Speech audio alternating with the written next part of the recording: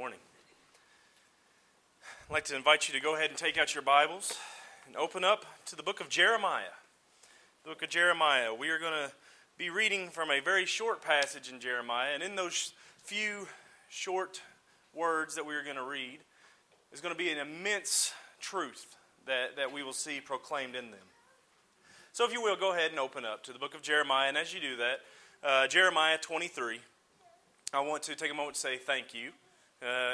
Very much so encouraged by your presence here this morning, and very much so encouraged by the words that have been said this morning, by the prayer that Brother Charles led us in, and the songs that Richard has led us in, to focus our mind and to worship and praise our Lord.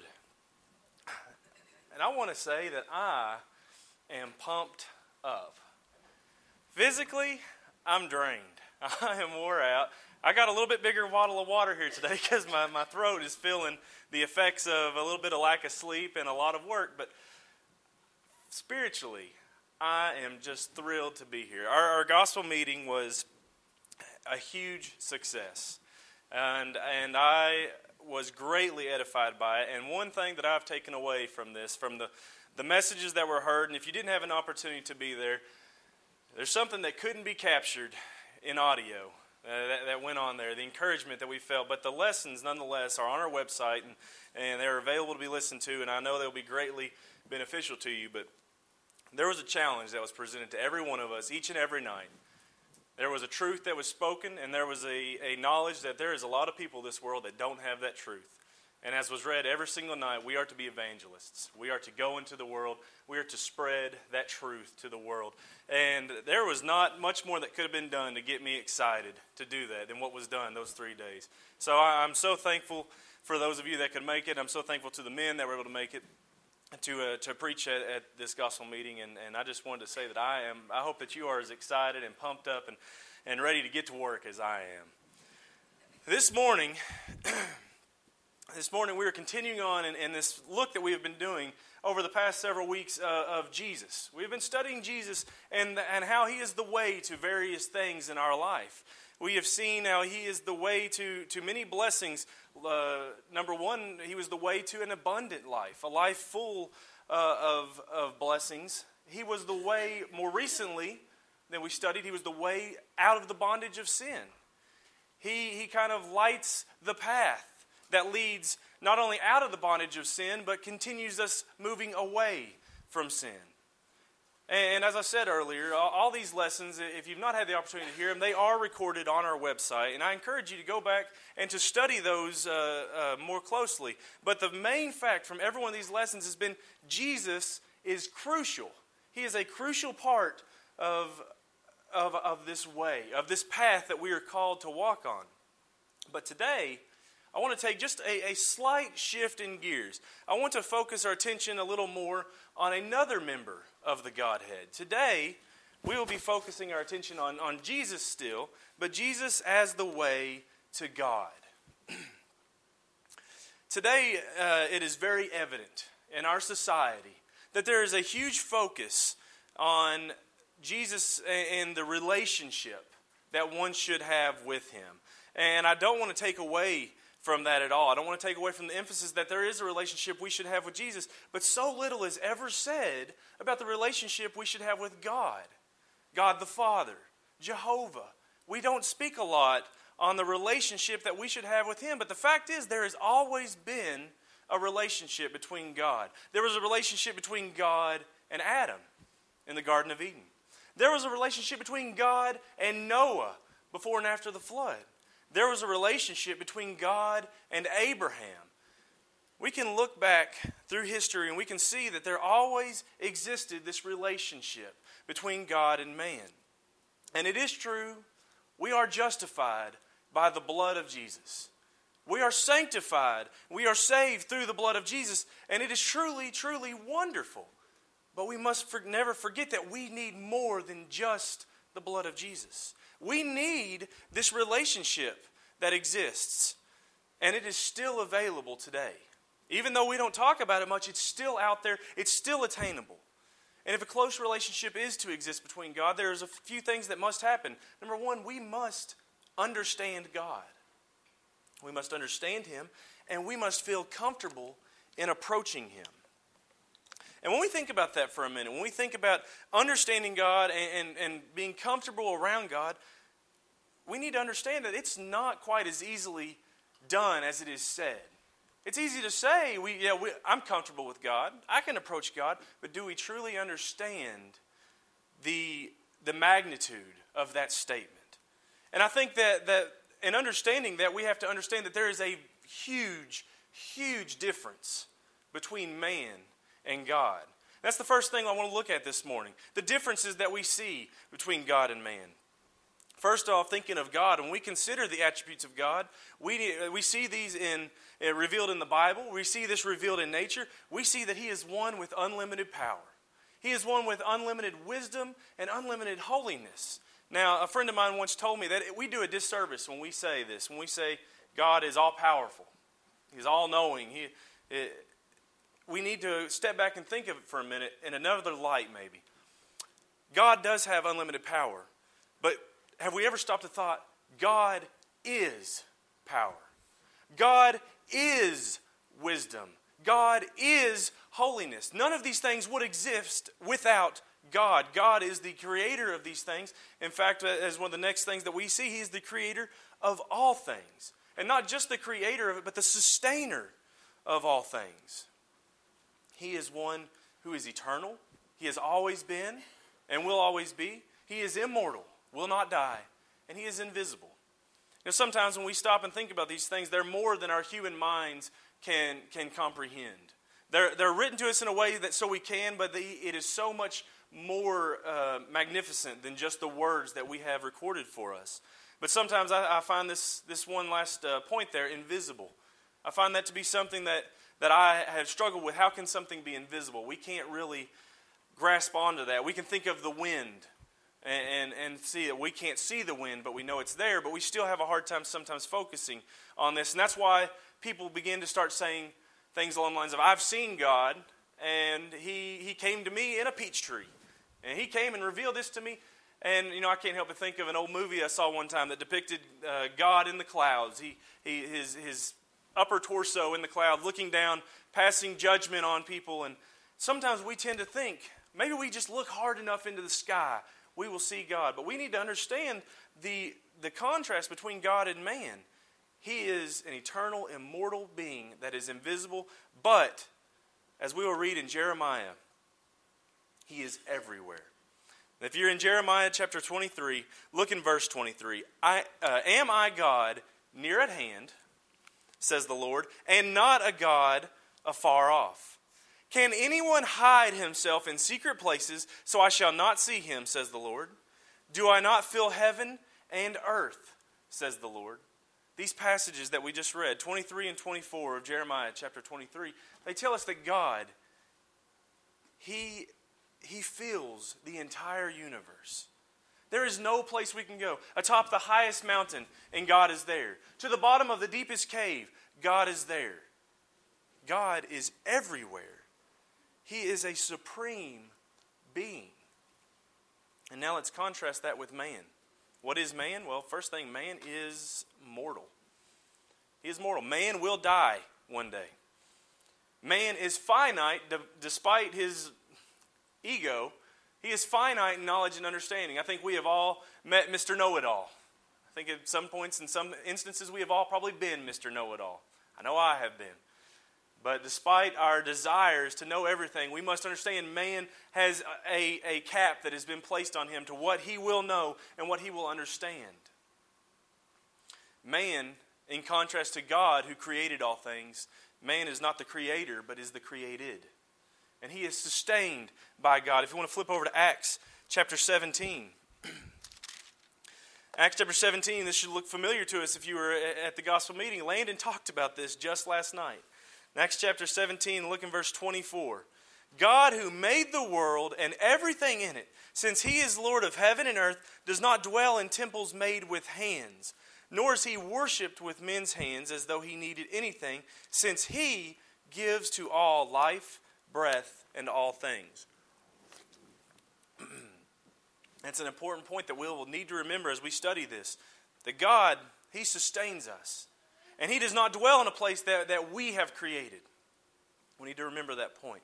But the first thing that I think we can see in this is that the differences between God and man, they lean a little bit slightly to one side. If we were to weigh them out on the scales, you picture maybe the scales of justice, and we were to put God on one side and man on the other, well, it would drop so far down, I would have to cut a hole in the floor to show you where man would be at compared to God. They are so overwhelming, the differences between God and man.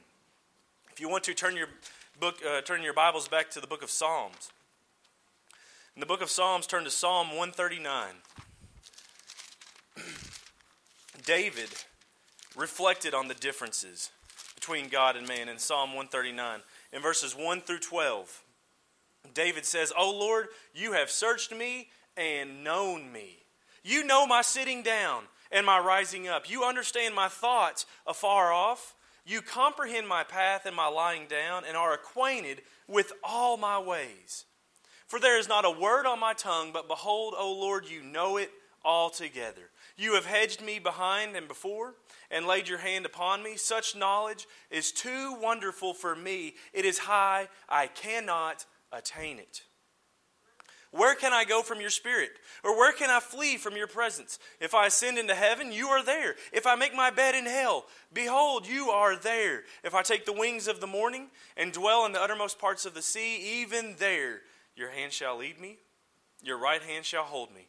If I say, surely the darkness shall fall on me, even the night shall be light about me. Indeed, the darkness shall not hide from you, but the night shines as the day, and the darkness and the light are both alike to you." We see here a glimpse of David as he expresses and his reflections on God.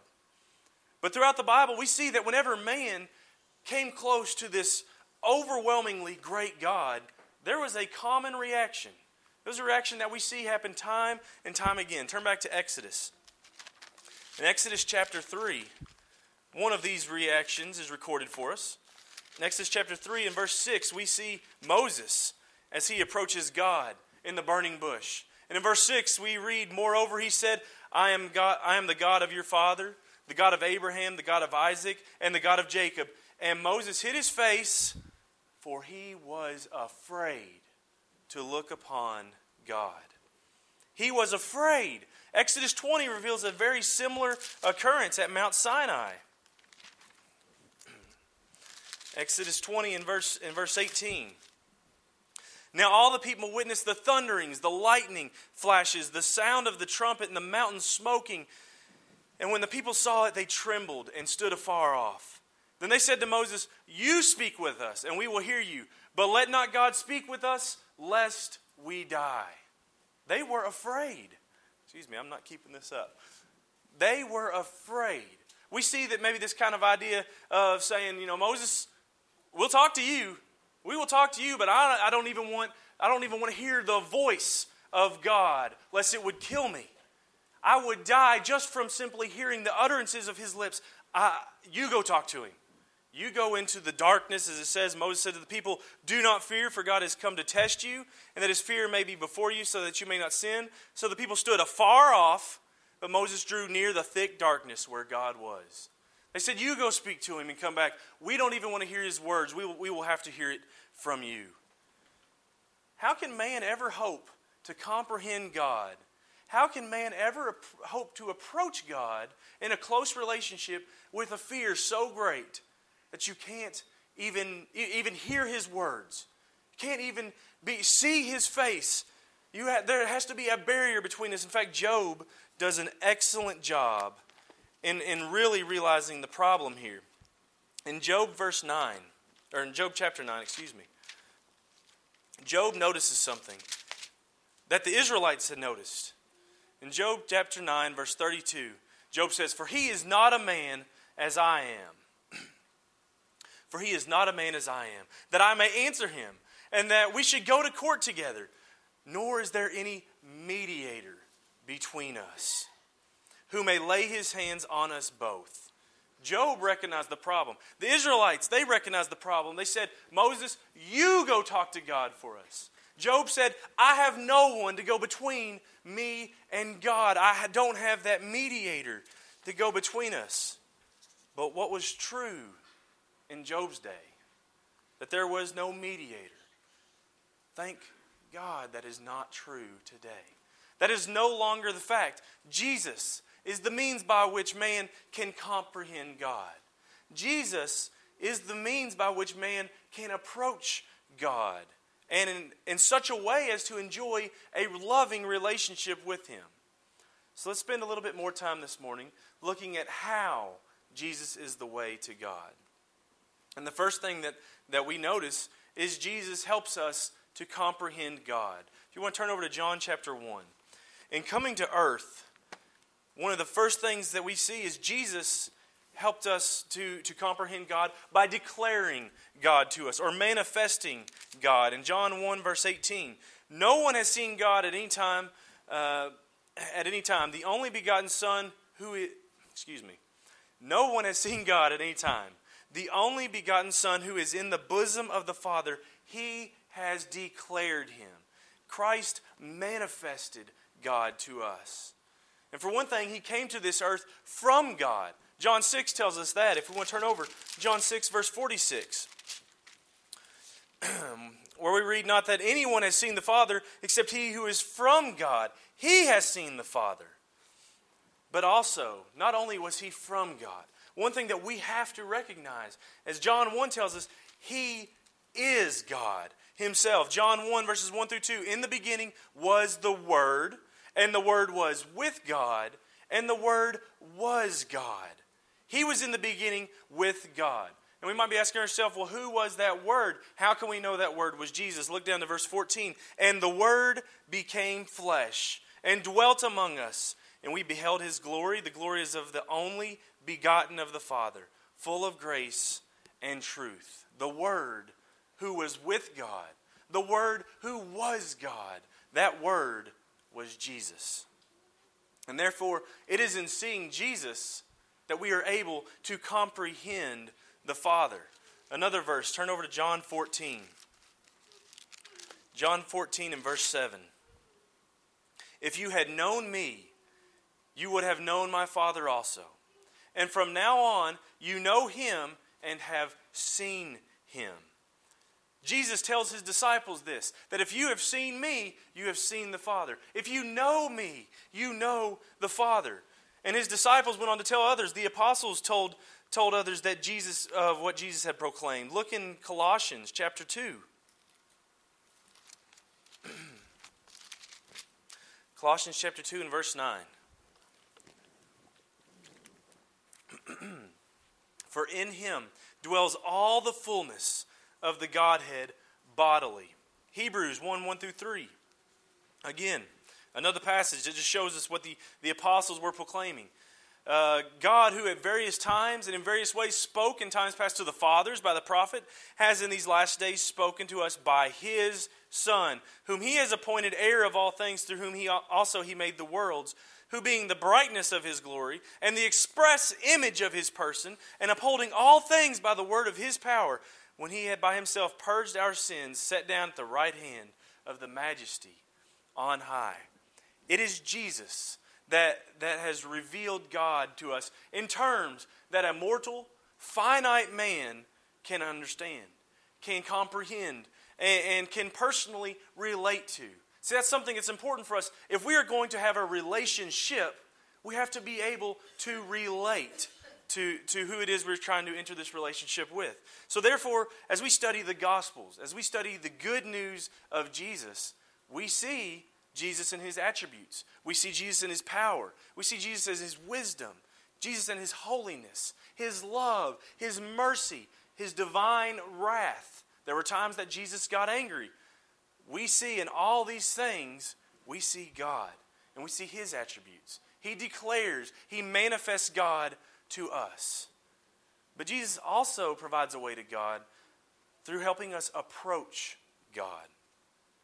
In the previous lessons, we've talked about how Jesus made Himself a propitiation for our sins. And we talked about how propitiations were normally done between man and God. But God looked down upon us and saw it was something we could not do for ourselves. And so Jesus made Himself that propitiation, that sacrifice for our sins. And in doing so, He made it possible for a sinful, sinful man to approach a supremely holy and just God. Jesus helps us also, though, to approach God in another way. He makes it possible as our high priest in heaven. Through Jesus, though Jesus was truly God, as both John and Paul stated, he was God, but he became man. And Hebrews 4 tells us he fully understood what it was like for us to be man. He understood the difficulties we go through. Look in Hebrews 4, verse 14. Seeing then that we have a great high priest who has passed through the heavens, Jesus, the Son of God, let us hold fast our confession. For we do not have a high priest who cannot sympathize with our weaknesses, but was in all points tempted as we are, yet without sin. Do we understand what that passage is saying? That passage is saying that in no certain terms can we ever go before God and say, you don't understand how hard it was on that earth. You don't understand the struggles. You don't understand that I was tempted by this and it was hard, it was difficult. You don't understand that I tried to tell people about your word and they laughed at me. You don't understand that when certain temptations arose, I was just not strong enough to overcome them. We will never be able to go to God and say that because Jesus has went to God and says, I understand that it is hard for them. I understand that they are going to need help in getting through this life. And we can take great comfort from that fact that Jesus has lived this life, that he knows the struggles that we go through. But we also must understand that we will never be able to use that as an excuse, as a cop-out, to be able to be excused from our actions. So yes, through Jesus, we can both comprehend God and we can approach God. He has made it possible for us to have that close relationship with our Heavenly Father. He has made it possible for us to enjoy all the blessings that come through such a relationship. But we need to understand more the beauty of that relationship. We need to understand that relationship available through God, or with God, through Jesus, it is described to us in certain terms in the New Testament. Terms that are used to describe this relationship, terms that are used to describe those who are in Jesus, are terms that are used to describe a relationship between a heavenly Father. First, we see that we are described in terms such as children of God. Turn over to Galatians chapter 6. In Galatians chapter 6, in Galatians chapter 3, verse 26. Galatians 3, verse 26. For you are all sons of God through faith in Christ Jesus. Sons of God. That word sons is not merely restricted to men, but is very much the same sense of when the word man is used in reference to mankind. You are sons of God. You are daughters of God through faith in Christ Jesus. We are children of God. Chapter 4, verses 6 and 7. And because you are sons, God has sent forth the Spirit of His Son into your hearts, crying out, Abba, Father. Therefore, you are no longer a slave, but a son. And if a son, then an heir of God through Christ. We have a relationship that is described as a family. We are sons of God. We are children of God. And being a part of that family, that is another way that it is described, the house of God. 1 Timothy chapter 3. 1 Timothy chapter 3 and verse 15 says, But if I am delayed, this is Paul, if I am delayed, I write so that you may know how you ought to conduct yourself in the house of God, which is the church of the living God, the pillar and ground of the truth. If we are sons of God, and God is our heavenly Father, that relationship that is being described there, we know is a family. We are the house of God. But that is not the only way we are described in relationship to God. There's another relationship that is more stronger than just the Heavenly Father. There's a relationship that goes with that of a holy, supreme being. See, sometimes today we lean too much on this Heavenly Father, and we take the reverence away from it. Maybe you've heard some denominations have started to lean away from calling Him Father and more of the idea of Pops, Dad. Hey, Pops, can I've got some sort of need in my life. Think you can possibly help me out? I almost get the idea of someone asking their father, can I borrow the keys to the car tonight? Some sort of trivial matter. They take away the respect that is inherent in this relationship with a holy and supreme being. And in looking at this, we see terms that describe our relationship. Turn over to 2 Corinthians chapter 6. In 2 Corinthians, we see terms that describe it as a temple of God. In 2 Corinthians chapter 6 and verse 16, and what agreement has the temple of God with idols? For you are the temple of the living God, as God has said, I will dwell in them and walk among them, and I will be their God, and they shall be my people. Do you remember what was said earlier in Acts? God does not dwell in temples made with hands. Sometimes we get focused on the external. Sometimes we begin to forget the temple that God dwells in. Not a temple made with hands, not a temple made with rock and stone and mortar and drywall. A temple made of flesh, a temple made of blood, a temple that is surrounded by a heart and a soul. We are the temple of God. God has chosen to take residence in us. And as being so, we must remember then that if we are the temple of God, we have a responsibility to that temple. Turn over to 1 Peter chapter 2, where we will see that we are described as priests. 1 Peter chapter 2, starting in verse 5. You also, as living stones, are being built up a spiritual house, a holy priesthood, to offer up spiritual sacrifices acceptable to God through Jesus Christ. Then skip on down to verse 9. But you are a chosen generation, a royal priesthood, a holy nation, His own special people, that you may proclaim the praise of Him who has called you out of darkness into His marvelous light. What was the works of the priests as regards to the temple? The priests would have been responsible for the upkeep of the temple. They would have been responsible for going in and making sacrifices in the temple. Today, that temple is not a building, but that temple, as we've discovered, is in us. We are that temple. And as being in that temple, we have a responsibility to God and to that temple to keep the temple upkept. God makes His home in our hearts. We have a responsibility to keep a certain standard of living for our Lord. But also in that, we have a responsibility to make sacrifices, just as the priest did. Not sacrifices of flesh and blood as was done before, but spiritual sacrifices. Sacrifices of our time. Sacrifices of our desires. Sacrifices of our entitlements. When we look to the world, are we making sacrifices such as maybe the comfort that we might gain from just keeping our mouth shut instead of telling people about God? That's a sacrifice. To open your mouth and proclaim God, you take a risk. You stick your neck out. You risk having doors slammed in your face, phones hung up on you, friends turning away from you, people laughing at you, mocking you. Are you willing to make that sacrifice? Are you willing to be a priest?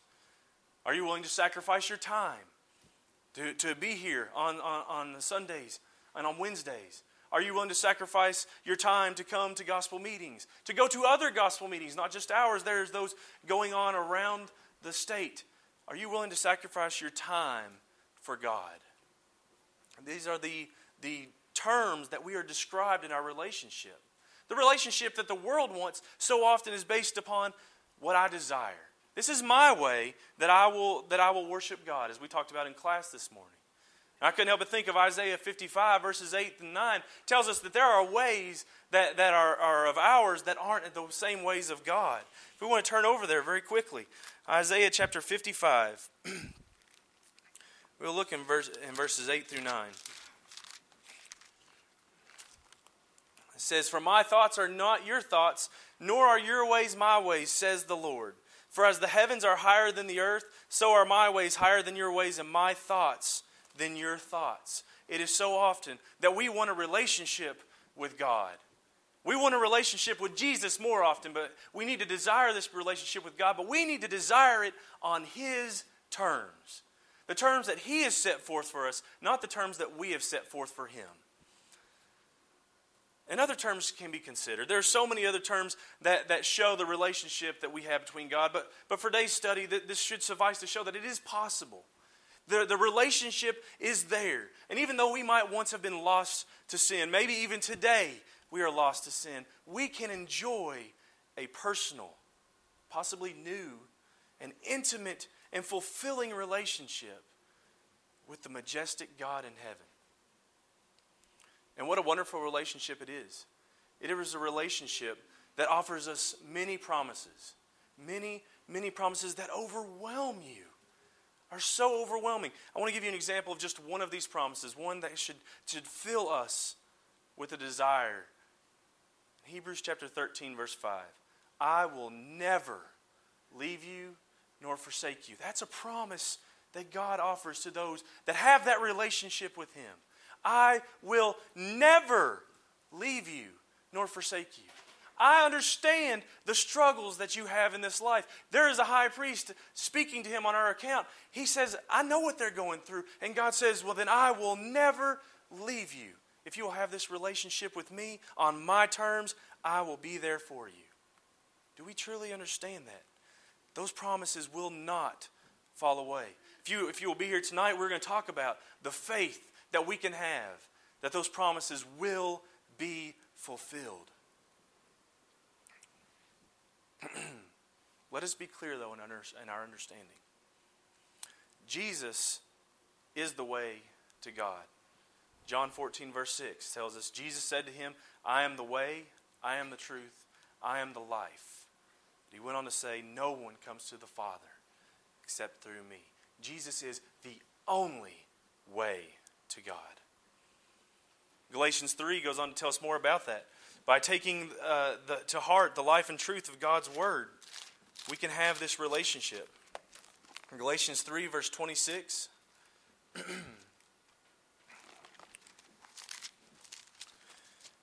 says, for you are all sons of God, as we read, through faith in Christ Jesus. Now verse 27, for as many of you as were baptized into Christ have put on Christ. That is how we join in to Christ. That is how we go on the way to God through Jesus. It says, it's through faith and through baptism. Those two go hand in hand. And then we have to remain children of God. 2 John verse 9 says, whosoever transgresses and does not abide in the doctrine of Christ does not have God. He who abides in the doctrine of Christ has both the Father and the Son.